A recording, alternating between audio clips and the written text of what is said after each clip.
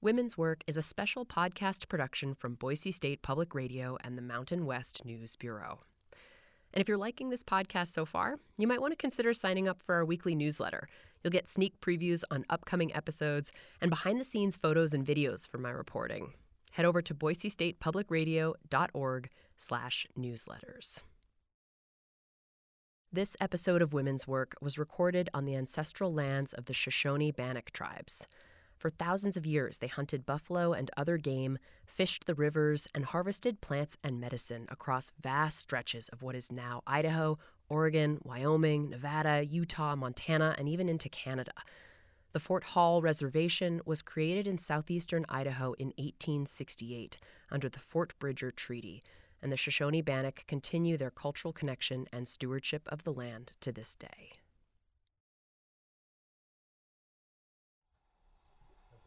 Things were settling down around camp after a long day of herding cows through the Idaho backcountry when Glenn Elzinga cupped his hand to his ear, put down his mug, and walked out of the cook tent into the black night. He'd heard something. Hey, you guys. Huh? Come out here a second. We got wolves. Wait, really? Yeah. Just listen.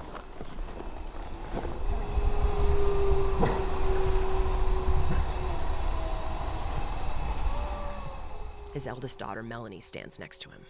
They're not far away. That's Yeah. I sure hope we're not missing any cattle. Mm-hmm. No, I think we're good. Cool. What's going through your mind right now, Melanie, as you hear that? Oh, I mean, it's a little bit exciting, but it's also a little uncomfortable. I mean, I want to make sure these cattle are safe, and so definitely unsettling. Is there anything else you can do to prepare, or you've done everything? No, I mean, we've got our human presence all over this. Our cattle are right there, so that they're close to us. Our horses are close to us. So, yeah, I think we're pretty safe here. And if needed, if it comes to that, we do have firearms here in camp. So hopefully it won't, but that's our final backup plan if need be. And we would just use them to haze them off, unless if it really came down to it. So. Do you think you'll sleep tonight? Probably not super well.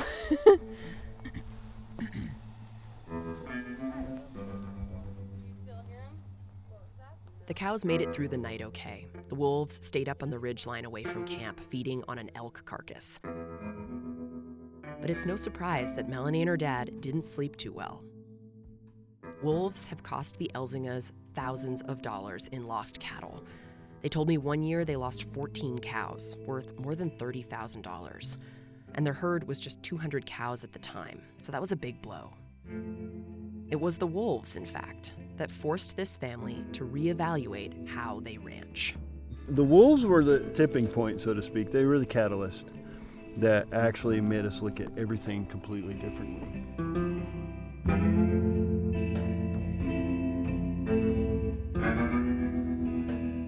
I'm Ashley Ahern, and this is Women's Work, stories about the changing face of ranching in the West.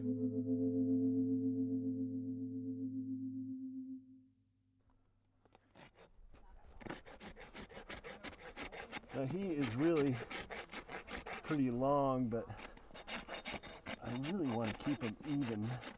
Glenn Elzinga is 6'6", so when he shoes a horse, he says the physics don't quite work. I watch him one morning at camp, his huge frame bent awkwardly beside a horse. He's using a metal rasp to file off the rough edges of the hoof, like you'd file a fingernail. Looking really good. Melanie's beloved gray horse, Gatto, stands calmly as Glenn digs around in his bucket of tools. Melanie trained him herself as a young girl.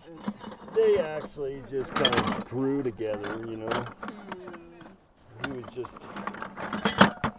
She was kind of crossing into adulthood. She probably don't want to hear me talk about this, but and he was just a colt and kind of didn't know nothing, and they kind of learned so much together, you know. Melanie's the eldest of Glenn and Carol Elzinga's 7 daughters. Together, the family runs Alder Spring Ranch in central Idaho. So 7 daughters. 7 daughters. Bet you've heard all the jokes. Oh man, yeah, were you trying for that boy? That's the favorite one, right?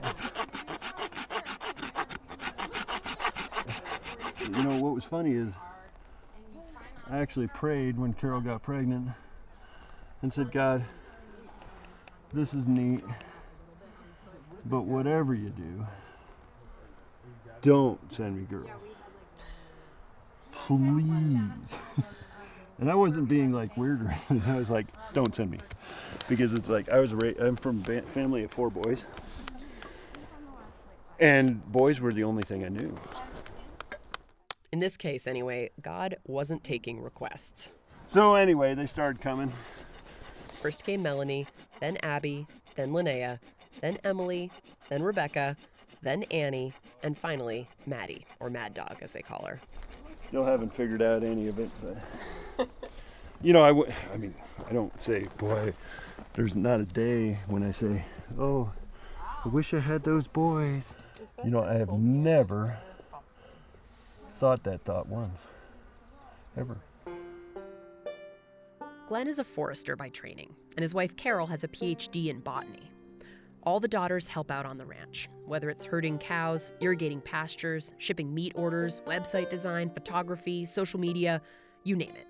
There's a lot to do when you're raising more than 400 head of organic grass-fed beef cattle and selling your meat online to people all over the country. But wolves were threatening the business the Elzingas were trying to build. And I want to give some quick context here on wolves in Idaho. The long and short of it is, there are a lot of people who want them dead. Last fall, the state passed a law that actually incentivizes people to kill wolves. The Idaho Fish and Game Department now offers a bounty of up to $2,500 per dead wolf. Hunters can use bait, traps, dogs, and motor vehicles to make their kills. The law was broadly supported by the ranchers in this state because people's cows were getting killed. And that was happening to the Elzingas too. The Elzingas grazed their cows on 70 square miles of sagebrush and timbered mountain slopes in the Salmon Chalice National Forest of central Idaho. They started ranching here 15 years ago, and at first, they were doing things the way most ranchers do. They'd let their cows loose on the range to graze in the spring, check on them throughout the summer, and then bring them in the fall to send to market.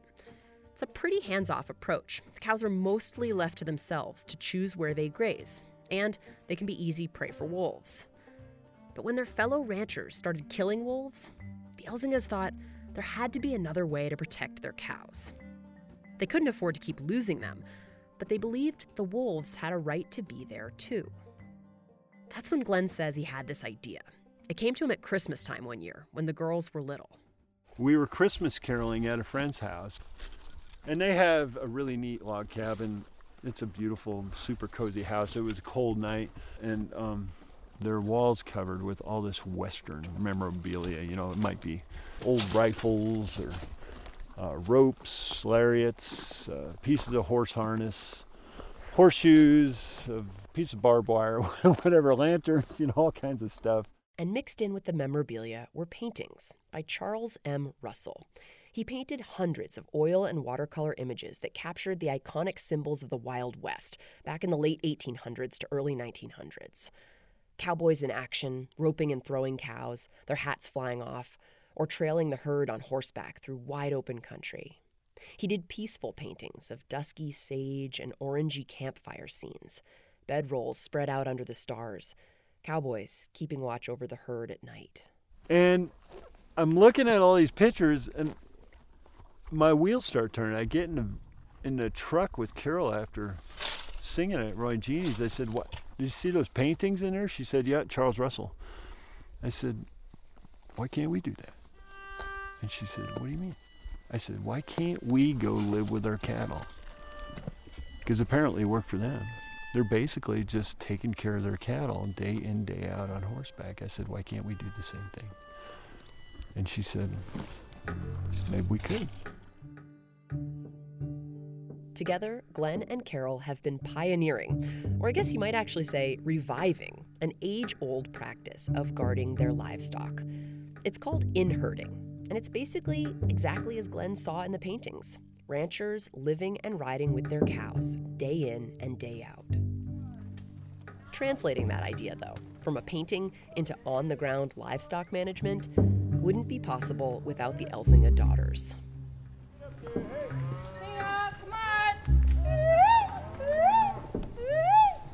This is day 2, heading out for the morning graze.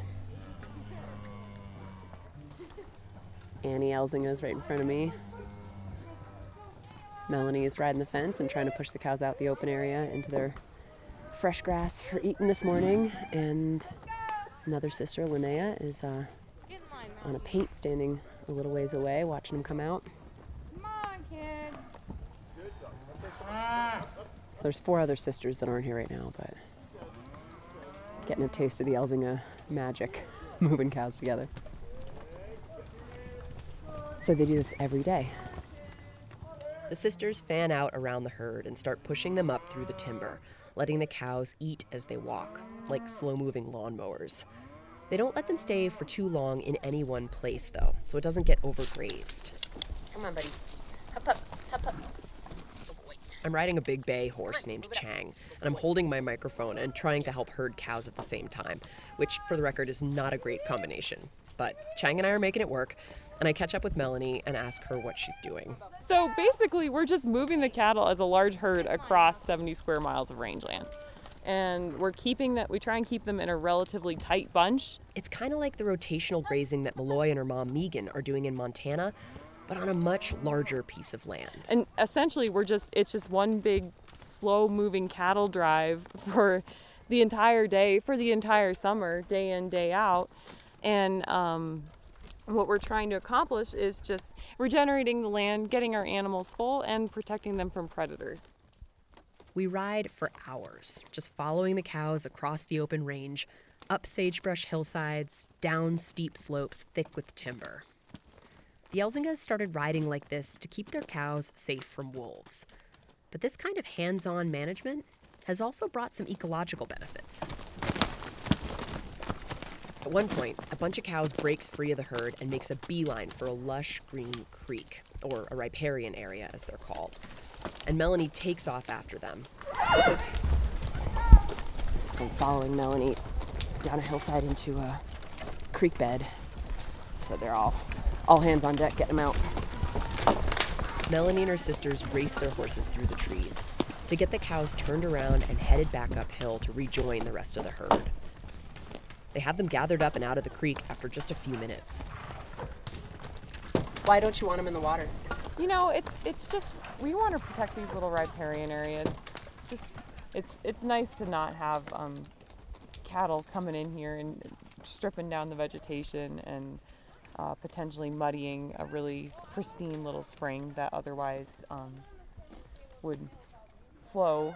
I mean, if they get in the creek, they're impacting wildlife habitat and fish habitat, and we really don't want that to happen. But these little springs, if we can preserve them and not have our cattle graze them, that's ideal. So there are close to 70 miles of creeks and springs on the Elzingas summer range. Before the Elzingas started in-herding, the cows would have free range to hang out in the wet areas like this one for as long as they wanted. And that was a problem. This whole area would be grazed down to nothing, and also they'd come back. So if we weren't careful, they'd remember that this was here. And so later in the season, they'd be like, yeah, I'll go back to that spring and graze the forage down again. And that repeated grazing, that repeated impact was what led to long-term degradation in these spring areas. But the cows aren't getting away with that anymore. We ride up and out of the draw and push the herd into open hillsides of sagebrush and bunch grasses. There are mountains all around us, though they're hazy with smoke from a wildfire burning near the Montana border. Things are drier and hotter this year than normal. The West is in the throes of a huge drought. And just looking down at this, it's pretty brown. And Melanie points to a small, stunted plant next to Gatto's hoof. yeah, that's a bummer, because the Idaho fescue is just a great little grass for us. The cattle really like to eat it. It's super nutrient dense. It's very palatable because it's got these little fine leaves on it, little fine stems. And this year, it's just not great. It's really short and pretty brown and dried out. So because of the drought, the Elzingas move camp more often, so they don't ever cover the same area twice. They're avoiding south-facing hillsides that get more sun stress, and they're planning to take their cows off the range completely almost a month ahead of schedule. Being out here, day in and day out with her cows, has made it possible for Melanie to watch the landscape closely and adapt the way she grazes it. She sits her horse and looks out over the sagebrush. On the ground next to her, a black Angus cow lounges, chewing its cud peacefully. Melanie loves this country, even as it changes and dries out. She's been riding it with her family since she was a little girl. I've been down pretty much every draw out here on horseback or on foot.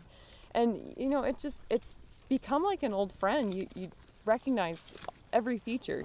They're just so familiar to you. And, I'll get up on top of one of those ridges and it'll bring tears to my eyes. I'll just start, I'm tearing up now. But it's such a special place for us. And we just love it. We love it like it's part of our family. As weird as that sounds. Wolves, Melanie says, are a part of the patchwork of this landscape. Without them, it's not the whole picture. We're missing something that's important. I mean, they have every right to be out here. They're part of this natural ecosystem. They've been here way longer than we have.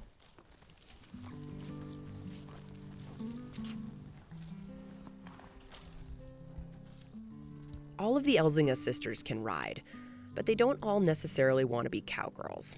It's not for everyone, right? Riding the range day in and day out, eating camp food, sleeping in tents. As they figured out the in-herding program, Glenn and Carol realized that even with 7 daughters contributing, they needed more help. So a few years ago, they created an internship program to recruit people from all over the country to come herd cows for the summer, which is cool because Glenn and Melanie and the other sisters now get to teach these newcomers their methods. Some of them have never even ridden a horse before. Glenn says he wouldn't be preaching this gospel of in-herding if he wasn't seeing the results. We started doing this with the wolves and because of the wolves. But when we saw the plant results and the wellness that then we can convey to our beeves because of the plant diversity we're getting that we didn't have before, it's a no-brainer. Since they started in-herding, Glenn says they've seen a huge increase in plant growth and wildlife in the riparian areas that snake through their land. Beavers have returned, now that there's plenty of willow and aspen because the cows aren't munching it away. I saw a sage grouse and her chicks in one of the lush creek beds we rode across. There's elk, trout, rattlesnakes, salamanders, so many different birds, and of course, wolves. Instead of dusty, stressed sagebrush, this range, even in a drought, has a lot of plant diversity, and that makes it more resilient to dry times.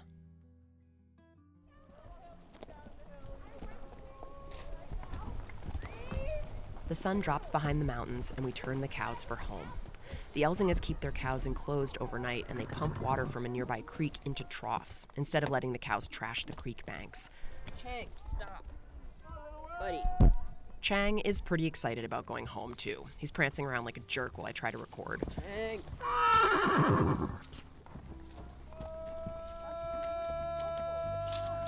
Glenn's up on a ridge calling to his cows, and I swear they're mooing back as they mosey home for bed. And fanned out around them are Glenn's daughters, Melanie, Linnea, and Annie.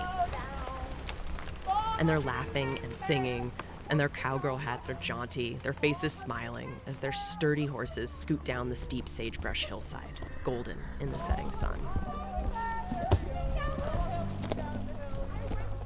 Perhaps a newer, more feminine version of an iconic Charles M. Russell painting.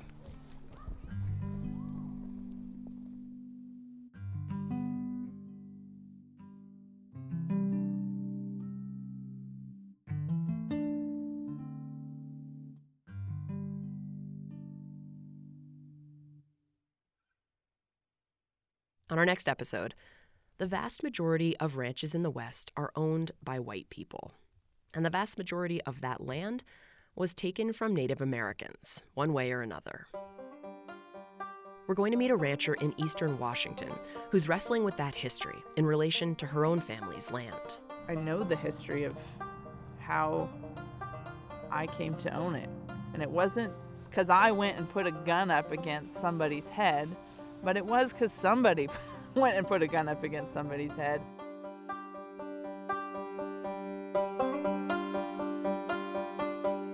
Women's Work is edited by Whitney Henry Lester. Sound design is by Liza Yeager. Art for the series is by Katie Michael. And special thanks to the Shoshone-Bannock tribes for guidance on the land acknowledgement you heard at the beginning of this episode.